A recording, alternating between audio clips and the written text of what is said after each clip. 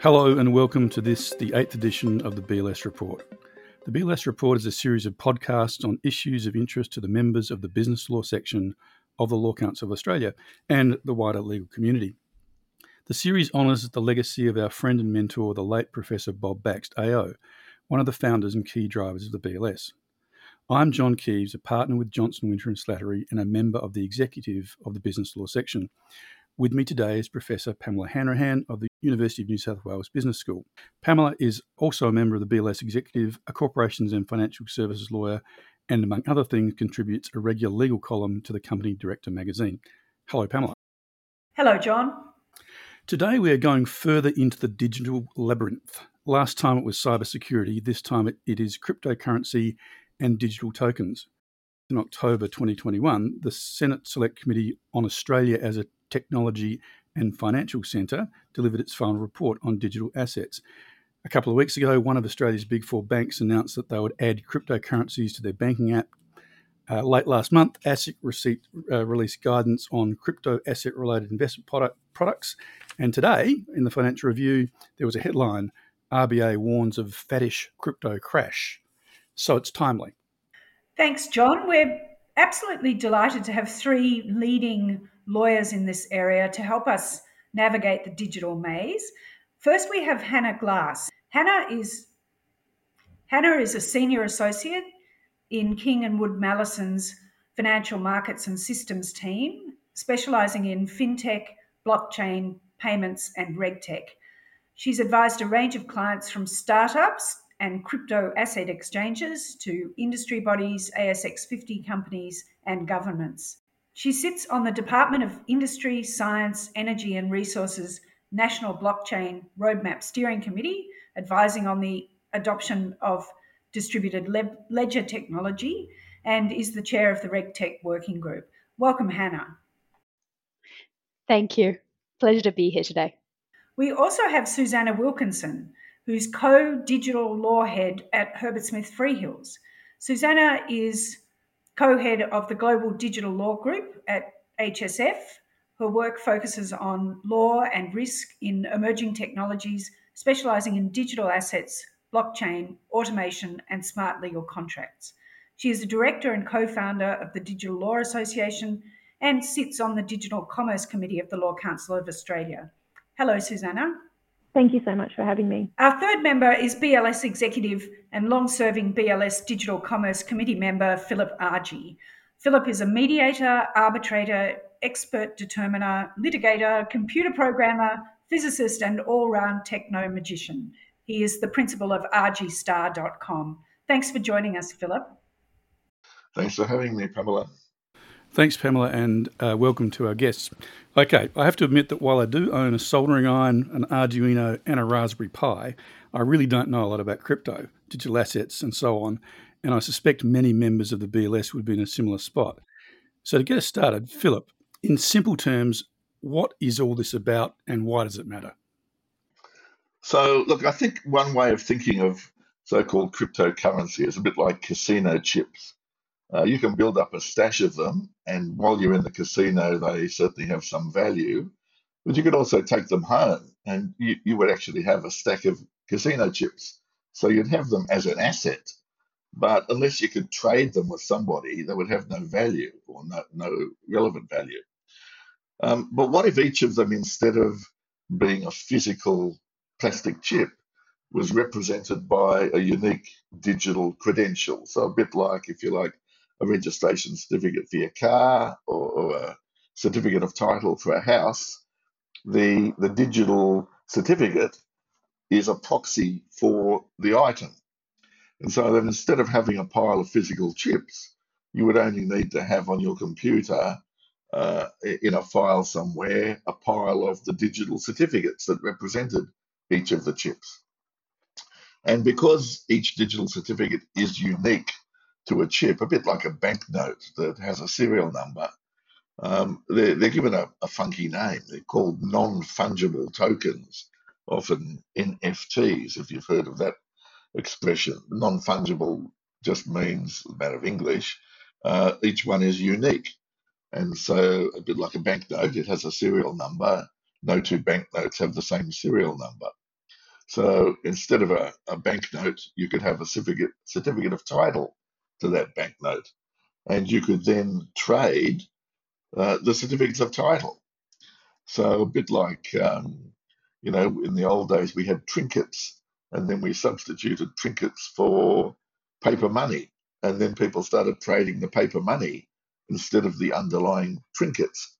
And today, of course, we trade paper money instead of the underlying gold bullion that's sitting somewhere.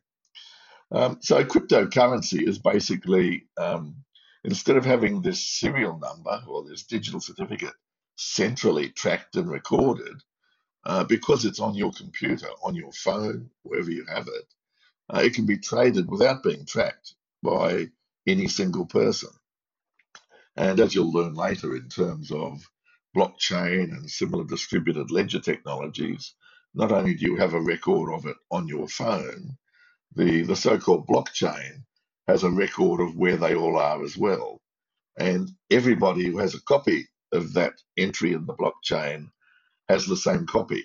And you'll hear about why that's important. The safety in numbers and everybody agreeing makes it almost impossible for anybody to fiddle a single copy and try and forge one, because everybody won't agree that that's valid.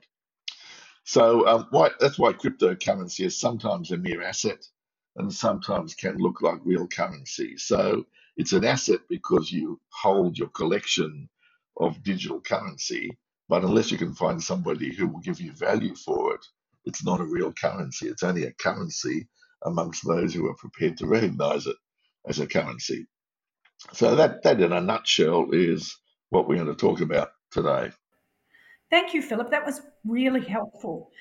Susannah, can I ask you to follow on from that? And just can you tell us a little bit about what the practical implications and significance of digital assets might be? I was thinking swap cards, which probably will tell all the listeners exactly how old I am.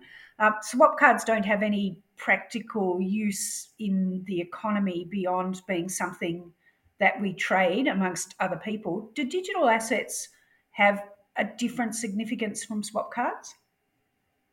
Yeah, so digital assets can either be natively digital, i.e., effectively they're computer code that only exist in the digital realm, or they can also be a digital representation of something physical.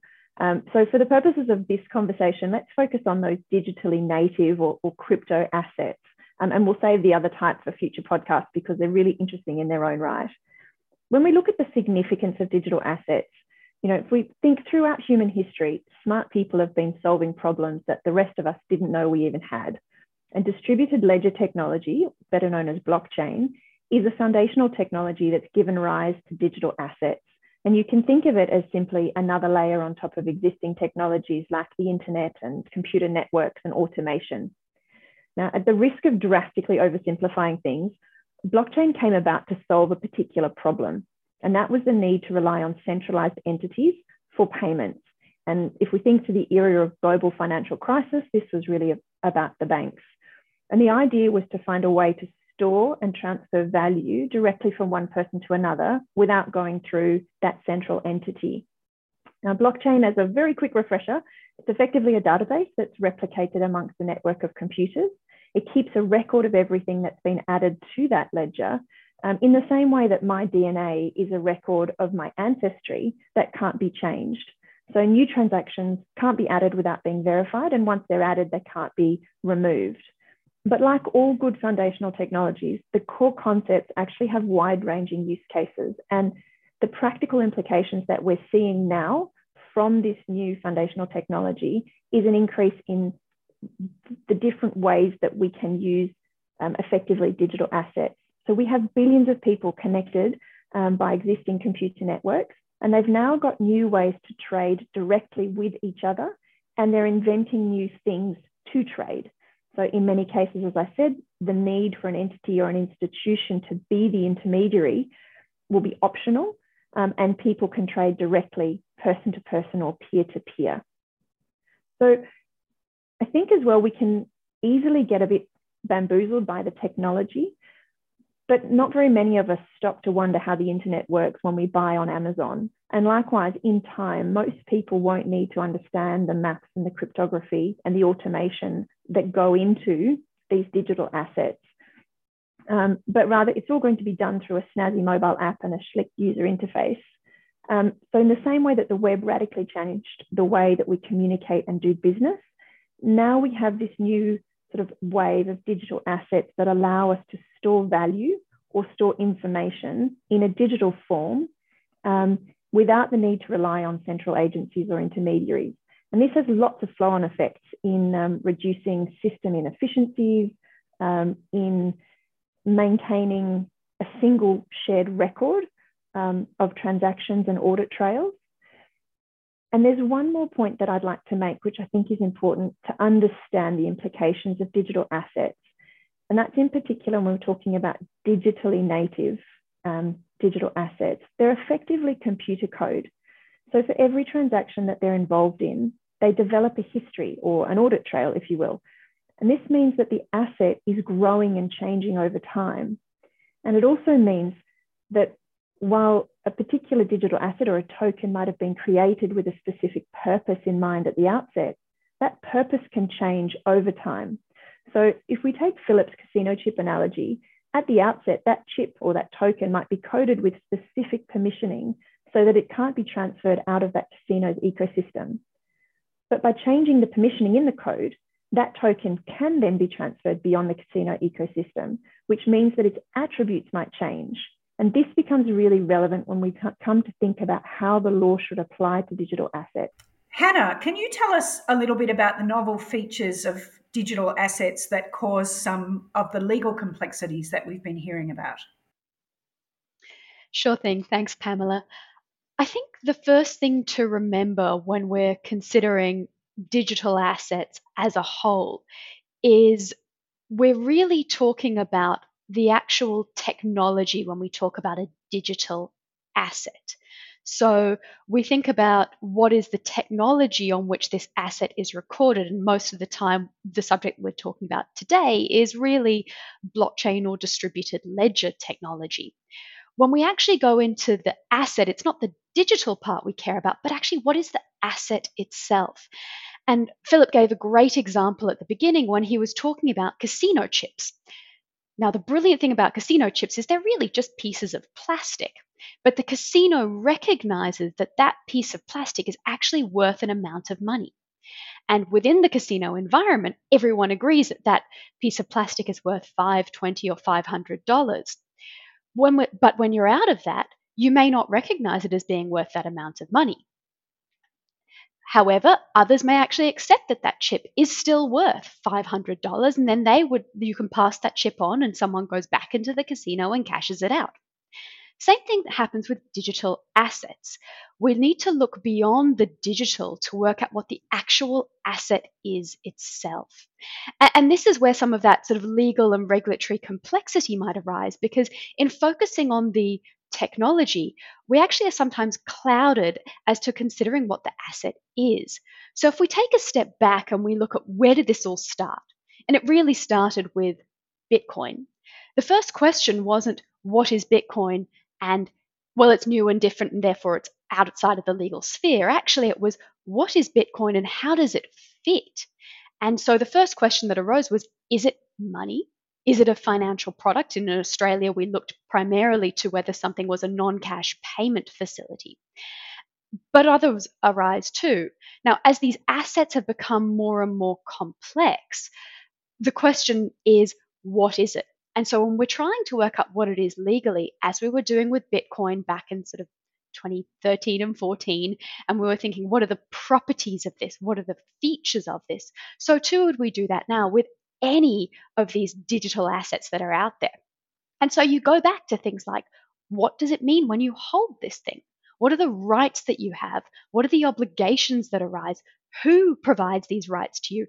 To whom are these obligations owed? And of course, you look to things like, what is the value of this thing? Does it depend on something else? And when you put all of this together, you actually start to see a pattern. And a lot of the time, these assets look and feel, or at least these rights that you've received look and feel quite like the rights that you would have somewhere else, perhaps indeed under Chapter 7 of the Corporations Act. So you'll have certain digital assets that, for instance, the value of which might vary dependent on something else. Now, that sounds a little bit like a derivative. Or it might be an asset where, in fact, you've contributed money or Ether or Bitcoin or some other crypto asset to a centralized pool, which is then used for a common purpose, and you receive a benefit at some time in the future. Now, that's a bit like an interest in a managed investment scheme. And from a legal perspective, well, we kind of apply the same rules as we would now. And that's just one area. We see this happening again if we look to anti-money laundering. We see it happening again if we look to taxation. But also you'll find that there might be some assets which fall outside of this so-called regulatory perimeter, Bitcoin potentially being one of them, but it doesn't mean it's unregulated. Because we then go back to, well, does that mean in the normal world when something doesn't fall under the bucket of ASIC's regulatory perimeter that it's non-regulated? No, we kind of say if you're providing something to someone and you're making promises to them, well, there may be other laws that apply, perhaps contract, perhaps property rights. And indeed, if those someones are real people, you're probably going to find that our competition and our consumer law in particular are going to be relevant too. Thanks, Hannah. We're going to come back to what the ACCC has said about its interest in this area. We do have an odd regulatory structure in Australia where consumer protection in the financial sector is handed over to ASIC. So I think there are issues about where the proper regulatory setting should fall. I think the frustration that I have is that people jump to this question of, is it a financial product and what type of financial product it is, without ever answering the property law question at the bottom of it. And I wonder whether it would be helpful if, instead of splitting hairs over, whether it's a financial product and if so, what kind of financial product it is, why wouldn't it be open to the government just to make a regulation that says if something has these attributes, then it is or is not a financial product in its own right? And then if you do things to that, so if you think about, pretend it's a piece of real estate, you can do a whole lot of things to that, like have a property trust or have derivatives over that and so on. But everybody's perfectly clear that the thing that underlies it is property. Why don't we do that here? Well, actually, we do. It's just because people got so concerned, particularly internationally, by some of the statements by overseas regulators, in particular the SEC over in the US, that they immediately jumped to that question of, is it a financial product? It does. Should I be worried about ASIC? And you're 100% right. When we're looking at and when we focus on what are those rights and obligations, we actually go back to what is the thing itself? Forget about the tech, forget about the fact that we call it a token. What are you actually receiving? And the example of property is a brilliant one, because when we talk about, have I received property? Well, you could say, what does it even mean to buy real estate? Well, actually, it means you have the rights that are provided to you on the certificate of title. Now, that's a record of ownership that is administered and managed by ultimately the Land Titles Office. And as you say, you can then say that that is real property. It's not a financial product. But if you stick it in a trust and you sell interest in that, well, you've got an interest in a managed investment scheme. It doesn't change the property. The property itself, that underlying, has not changed, but the instrument that you've received is different and distinct. And the exact same thing happens here. So, for example, if we were to have digital certificates of title, which we kind of have already, but they were on a distributed ledger, well, that's just a change to the ledger on which this piece of property, the rights that you have that are enforceable against third parties, are actually recorded. If you were, however, to say that actually the rights to that are now owned by 20 or 30 people, all of which you have an interest in that property, well, then you've probably created an interest in a managed investment scheme. And these two are distinct and can exist at the same time, as we have now. And I think we get so wrapped up in this question of, Do we need to be regulated? Is there a license that's required? What's the documentation? That we forget that we record things on registers all the time. We record things on digital registers all the time. And that doesn't change the nature of the thing. What changes it is actually what are the rights that you have. And when we talk about now, a lot of the time, this tokenization, the concept of a tokenization of a real world asset, if all that you've done is actually taken that asset and said the record of ownership of this asset exists on a distributed ledger, that should not change the nature of the asset itself. If you change the rights that you have to the asset, that's when you may change the nature of what you've received. But that's no different to whether it's recorded on paper, Excel, managed by a third party. It's just a matter of what do you have legally and looking through and beyond the technology. I guess I struggle a bit with what are they used for other than trading? Why are they relevant to business generally? So I think in a sense it's the wrong question. So basically it's like, you can have a car collection and you can drive your cars around, but there is a cohort of people with whom you can trade cars and they have value. So what you've basically got here in the world of digitization is you can digitize anything and you've now got a digital token. If you can find a cohort of people who would like to trade those tokens, whether they be swap cards, whether they be tulips, whether they be casino chips underlying your digital token, you've now got the potential for trade. And what digitization opens up, because you can so easily and quickly trade digital tokens compared to the physical asset, you couldn't easily buy and sell a car between me in Sydney and someone in New York. Whereas if you had the digitized registration certificate and everyone was prepared to recognize it, you could do that in a jiffy. So it's created the opportunity for trade that previously wasn't thought viable or where it just wasn't logistically possible to trade. And what governments have discovered is that some people have found tokens that can be used to circumvent regulatory regimes. So because they can suddenly be given value, you now have a mechanism for bypassing, say, GST or tax, because we're now using cars as our currency and governments have no visibility of what you're doing. So what they're trying to grapple with is a digital token being used in ways which they want to cover and regulate, but haven't previously been able to even see or know what you're doing. And that's really what they're trying to grapple with. That's what makes this so tricky. It's not that people are necessarily doing anything wrong. It's just that it's not obvious what they're doing and how they're doing it because everyone's doing the same thing. They're trading a digital certificate. No one knows what underlying that certificate, whether it's a banknote or a car or a tulip. Thank you. I get that. I guess in the example that you gave, the asset that is being digitized, the car, can be used for driving around. Is there anything that sits beneath the assets that are being digitized and traded that we're talking about today? Can you do something with the asset that sits underneath it? Yeah, so I mean, artwork is a really good example. Artwork, musical works, you can have $1 million piece of art.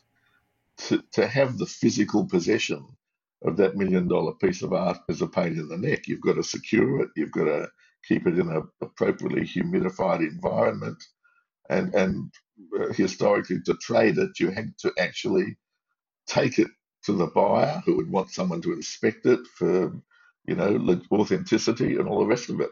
Now, if you can take the authenticated painting and have a digital token that represents it, you can now trade that freely all over the world. And as long as everybody recognizes that token as legitimately based on that true authenticated piece of art, it can now freely be traded. So potentially it's much higher value because the market is massively expanded. You don't have to fly the piece of art in a, hermetically sealed container all around the world and then get it authenticated again. May I just jump in there though? I think when we talk about art, it's quite interesting because, Philip, you're talking about a piece of art. Well, what does that actually mean? Because if you own $1 million piece of artwork, you have a right to hang it on your wall, but you don't necessarily have copyright in that. So you can't then print T-shirts with that image on them and sell them. Same thing happens here. And what we need to think about is when you've created a token, and I think we're getting a little bit beyond some of these concepts now, but it's quite important to understand. You go back to the idea of what is it that you've actually provided someone? Does that token or is that token actually titled to the artwork, which then means whoever holds it actually has the right to that painting. And so, yes, it may be in a hermetically sealed room, but if you decide actually you've got this incredible palatial house which has the appropriate climate controls, well, then you should be able to say, I don't want this sitting somewhere else. I want it in my dining room. And you should be able to do that if what you've received is actually the right to own it, the actual title to the painting. If, however, what you've received is just a right to say that you can go and look at that painting, well, then that's quite different. That's not title to the painting. That's some other form of right. It could be a property right, perhaps, although query how it would be enforceable against someone else. But you could also say, well, actually, I own a portion of it. And then you say, well, if 100 of us own a portion of this, is that again some sort of interest in a trust that owns that painting? Or could you say, actually, what I've transferred is not even the painting, but the copyright to the painting?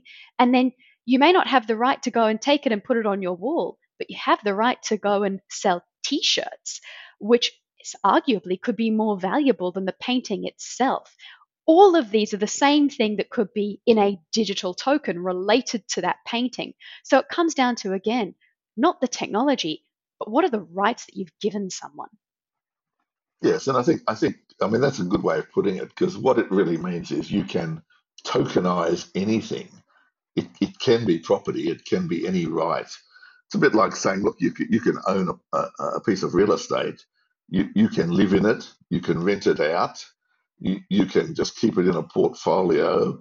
So I could own property on the other side of the world that I've never seen, and I can trade it, and I can prove I own it, but I don't have to live in it. Same with a piece of artwork. Some people buy them to trade, like the car collections, and never actually bother driving it. They don't care because for them, it's tradable value. So I think the key thing is, as I was trying to sort of articulate before, the token is whatever you can tokenize anything and everything, and all that digitization does is massively increase the opportunities to trade it if you can find others who also want to trade it, and make it hard for governments to see what you're doing or understanding what you're doing because all you see is digital tokens flying all over the planet at hyperspeed when no one knows what they represent. And so how do you regulate it? How do you know if it's being used to circumvent some regulatory regime or whether it's perfectly innocuous? Yeah, and I think that gets us to a point talking about regulation or the lack of regulation. I mean, from a consumer protection perspective, when you're dealing with assets that are inherently intangible, that sort of does tend to raise at first sight some policy issues. I mean, do consumers need to be protected in relation to these types of assets because of the very nature of the asset? So, I guess a couple of questions. One is, how are these assets regulated in Australia, or indeed are they regulated? Do they need to be regulated, and how does Australia compare? So, Hannah, do you want to respond to that? So I think if we look at the Australian regime, and when we're talking about regulation of digital assets and should we be regulating them and where do they exist, the first thing to remember is, of course, this is possibly already regulated. You go back to that question of what are the rights? What are the obligations? What have you actually received when you've received that particular token? Because token can really be anything. It's the rights that you've acquired that matter. If we say, well, it's digital and therefore the laws don't apply, well, that's not quite correct either. If you think about it, there are laws that apply when you buy something online. There are, if, for example, you're buying an online subscription to a newspaper, that's all digital. That's purely digital, rights. That's a right to access information, which doesn't exist in physical form potentially. That is protected by consumer law. And we've got a whole raft of cases which actually talk about, if, for example, you're an overseas company targeting people in Australia with subscriptions to your newspaper, perhaps, well, you're probably actually carrying on a business in Australia, notwithstanding the fact that you're not physically here or that everything is transacted over the internet. So we already deal with this in the consumer protection space and say, if we're providing something to someone in Australia and they are an individual, in that context, they are protected by our Australian consumer law. And that applies to tokens too. And I'm using the word token because it doesn't matter what the asset actually is. Those same laws will apply if you are targeting people in that personal, domestic, or household context, or if it's underneath the threshold of $100,000. If that product, however, is a financial product, we have similar laws under the ASIC Act as well, which means that, again, it doesn't matter if this is simply a product which is in our consumer space or a product which is regulated from a financial product perspective, you still need to make sure that you, for example, are not misleading or deceptive. There are no false representations. You consider things like unfair contract terms. You make sure that what a consumer is actually receiving is what you've told them they're going to receive. And if in fact you've said to someone, we are taking in your money to build this incredible network, but you never have any intention of providing that network to them, and in fact what you're going to do is siphon that money off into your own Swiss bank account and abscond with it, never to be seen again, well, that's kind of illegal. It's called fraud. And it doesn't matter whether there's a digital token that you've provided to someone or there's even no digital token at all.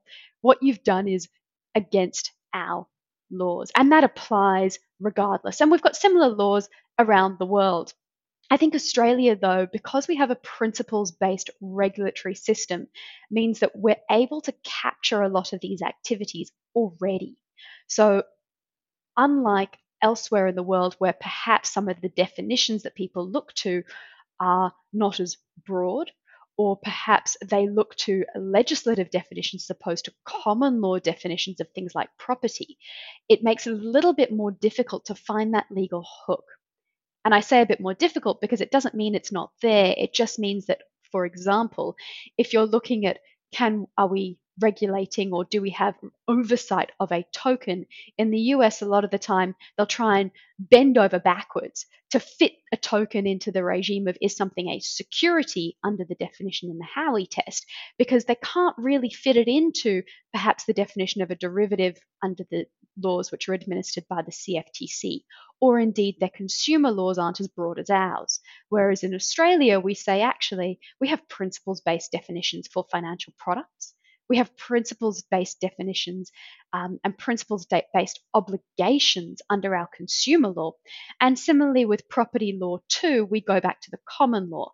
And when you look at all of these together, we're actually able to cover the field of most of these things. Even Bitcoin, in fact. So I think what I'm hearing is that there's a regulatory system that applies, in effect, sort of despite that these may be digital assets rather than because. And I guess the question is there anything about these digital assets that requires a specific regulatory regime? I just note we did mention the Senate report, and one of the things that the Senate report is recommending that there ought to be market licensing for digital currency exchanges. So is there a need for specific regulation because of the characteristics of these assets?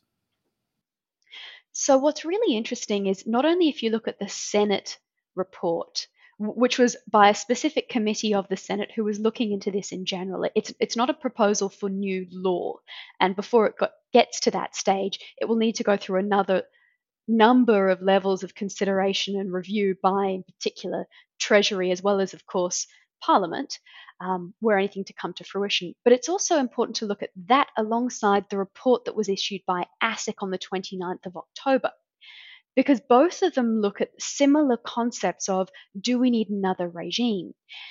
And the Senate report quite rightly said, if you're providing a market to someone, well, perhaps you owe obligations as the operator of that market.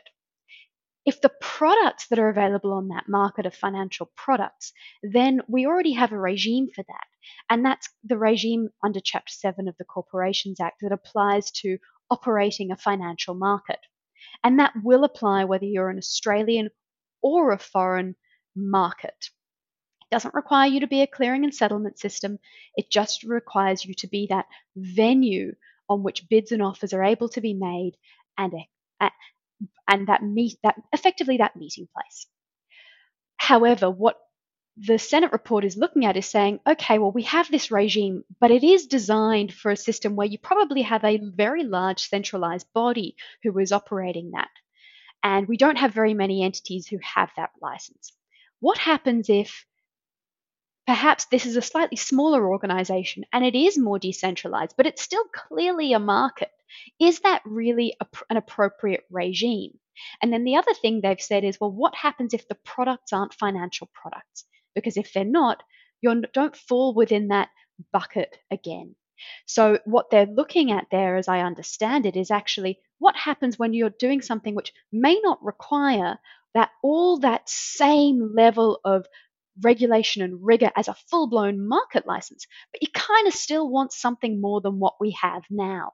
And the whole reason behind this is consumer protection, ensuring we have a fair and efficient market that is able to be operated, that we have certainty that when people go onto that market, they're actually able to have transaction finality and settlement. These are pretty significant concepts which we have anyway. I think when you also look at that in the context of ASIC's paper, what ASIC has said is, hold on a second, we do already have this regime. And so and we have it for products that are financial products. And if we were going to look at introducing something new, well, we've also got to make sure that if, for example, that product is already regulated because it's already a financial product, we need to make sure that the same rules apply whether that product is traded on a distributed ledger or whether it's traded on a centralized database, because ultimately it's what is the product itself and what is the rigor that we need behind the market that is being operated. And so what you'll probably find is if this was to get to a stage where the law was to be changed, and remember we're a little bit of a way off that just yet, you may find that that it doesn't necessarily cut across our existing regime, but it's in addition to, and it covers that gap of the products that are not necessarily fully regulated under Chapter 7 now, perhaps, which would of course require other amendments to Chapter 7 to even bring it into the regime. But also it may say, well, perhaps we have a markets light, which is somewhere between the obligations of perhaps an AFSL holder or a markets license holder. But the place you're going to start from is most likely what do markets currently have to do, as opposed to saying what happens in crypto and let's try and facilitate crypto in and of itself. It's actually what do we currently require to ensure the equal, fair and efficient operation of a market and the protection of consumers. Could I just maybe add a supplement to that just quickly? If you go back to why AUSTRAC was introduced, the government said we can't always see what's going on, but we assume sooner or later it's going to manifest itself by a deposit of cash in your bank account. And so if AUSTRAC reports to us $10,000 or more, it will trigger an inquiry as to where did that come from and what were you doing.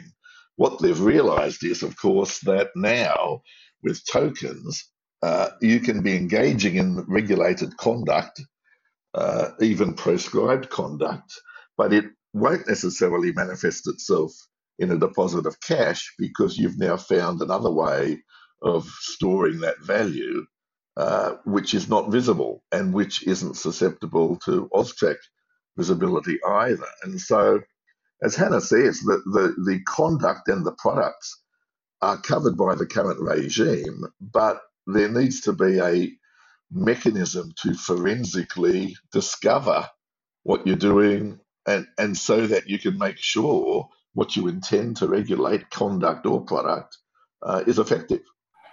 Crypto and digital assets are obviously a global phenomenon. How does Australian regulation differ from overseas in major markets? It seems like most jurisdictions are still trying to work out the best way to tackle digital assets. As a trend, we're seeing governments and regulators try to find the appropriate way to bring crypto assets into regulatory frameworks where appropriate. And we talk, often you hear that crypto assets or cryptocurrencies are unregulated. But I think it's probably more correct to say that our laws were created for specific purposes to protect against specific harms. And when we look through the technology to what the asset actually does or how the asset might actually interact with or impact consumers, that's where we need to look at what our laws should respond with or how our laws should be designed. So there aren't very many jurisdictions calling wholesale for new legislative frameworks for specific digital assets. It's more about what are the on-ramps, how do we bring this new concept of digital assets into the legislative frameworks to achieve the same objectives of protecting consumers and so on. So for example, in the UK, there's been significant work done in relation to the treatment of crypto assets under common law principles of property. Do they constitute property? And we've seen developments in the US in particular where they've sort of tacked on mention of digital assets and cryptocurrencies into the infrastructure bill, which caused a little bit of an uproar. But the key point here is that we don't need to focus on the fact that there is a digital asset and it's a particular new technology. It's how we use those digital assets that will give rise to the actions or the activities that need to be either regulated or protected. So in some cases, I think we need to be conscious that shoehorning digital assets into legislative regimes may not be the most user-friendly or long-term policy solution.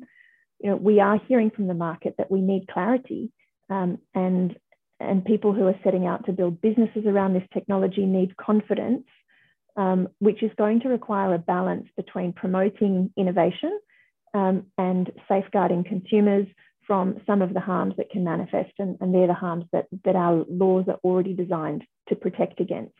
So generally, if we're looking at some themes, we're seeing there's a call for legislative frameworks to be technology agnostic. So financial services using digital assets as a solution should be treated the same way as financial services that are embedding sort of legacy architectures. We're seeing a call for frameworks to be principle-based rather than overtly prescriptive. And to use a risk-based approach, I think, is going to be valuable in most instances because, again, the technology will continue to evolve. And it is really important that we pave the way for innovation and that we don't stifle all of the new opportunities that come with this technology. This is the BLS Report. I'm John Keeves, and we're listening to Susannah Wilkinson from HSF, Hannah Glass from KWM, and Philip Argy. Okay, I just have to ask this question. Why is Bitcoin worth anything? It's not backed by anything of value. Is this just tulip mania all over again? Or is all money just really a figment of our imagination? That is a great question. I think if we start with the second part of this, the question is, what is money? And then you go back to, okay, well, money is actually something we define in relation to its economic properties. So it's a unit of account, a store of value, and a means of making exchange. And it's usually widely accepted as that means of exchange. That in and of itself doesn't require it to be backed by a government. It doesn't require it to be backed by anything at all. It's actually what we accept and what has those properties. So if we look at Bitcoin and we say, and this was the question of, is Bitcoin money? And we found that, Bitcoin, the value clearly fluctuates, so it's not a store of value.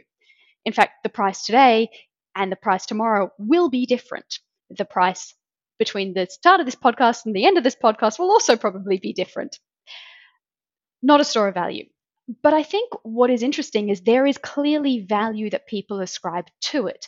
The fact that it's now existed for 12 years in the wild and 13 years in conceptually shows that people actually do see value in this. Now, a lot of the time, value isn't necessarily pegged to something else. It's actually a matter of perhaps value we ascribe to the technology, value that the community ascribes to it. And therefore, if we look at all of this together, we can say, well, yes, what is value? Nothing has value. Everything is meaningless. But it's really about, as a society, we accept that value is given to something by the market and that the value that is held is dependent on those properties that it has inherently.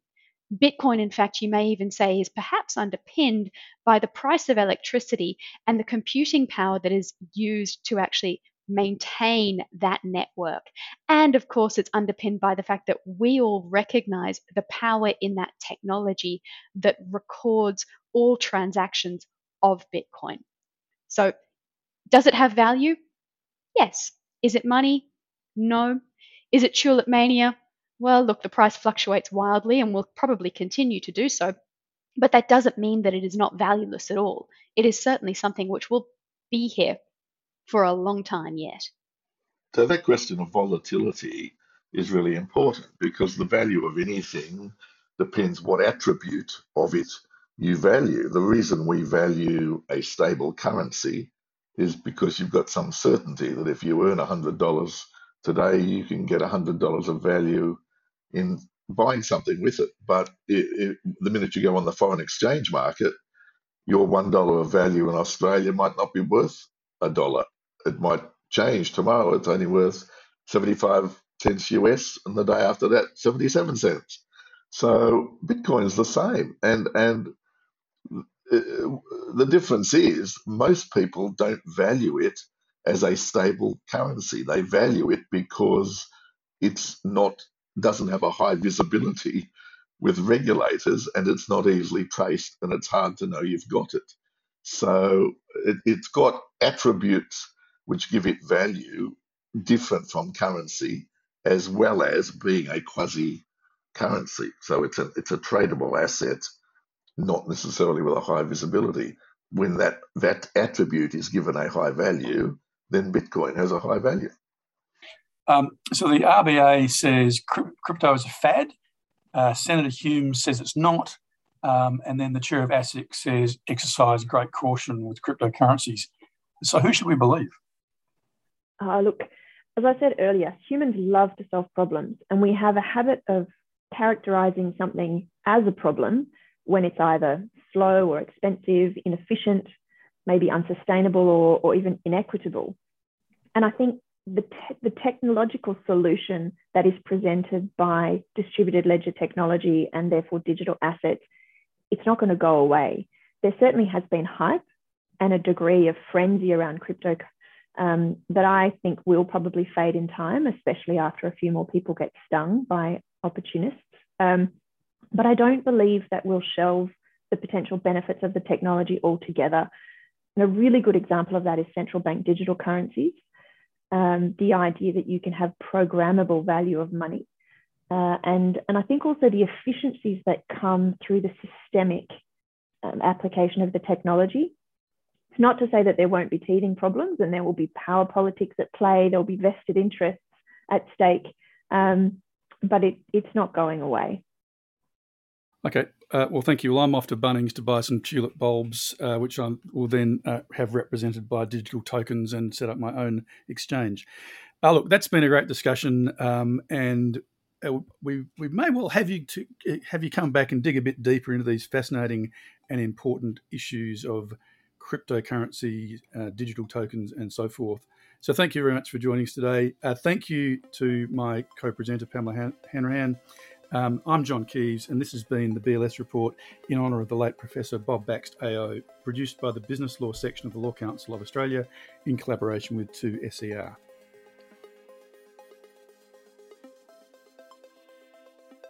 Cryptocurrency is certainly fast moving. Since we recorded our podcast in late November 2021, the Commonwealth Treasurer has announced a payments and cryptocurrency reform plan. It has been reported that early next year, that is 2022, Mr Frydenberg plans to begin talks on a licensing framework for digital currency exchanges that will regulate the purchase and sale of cryptocurrency assets and on a custody regulatory regime for businesses that hold crypto assets on behalf of consumers. So stay tuned. We plan to do further podcasts on cryptocurrency and digital assets in the new year.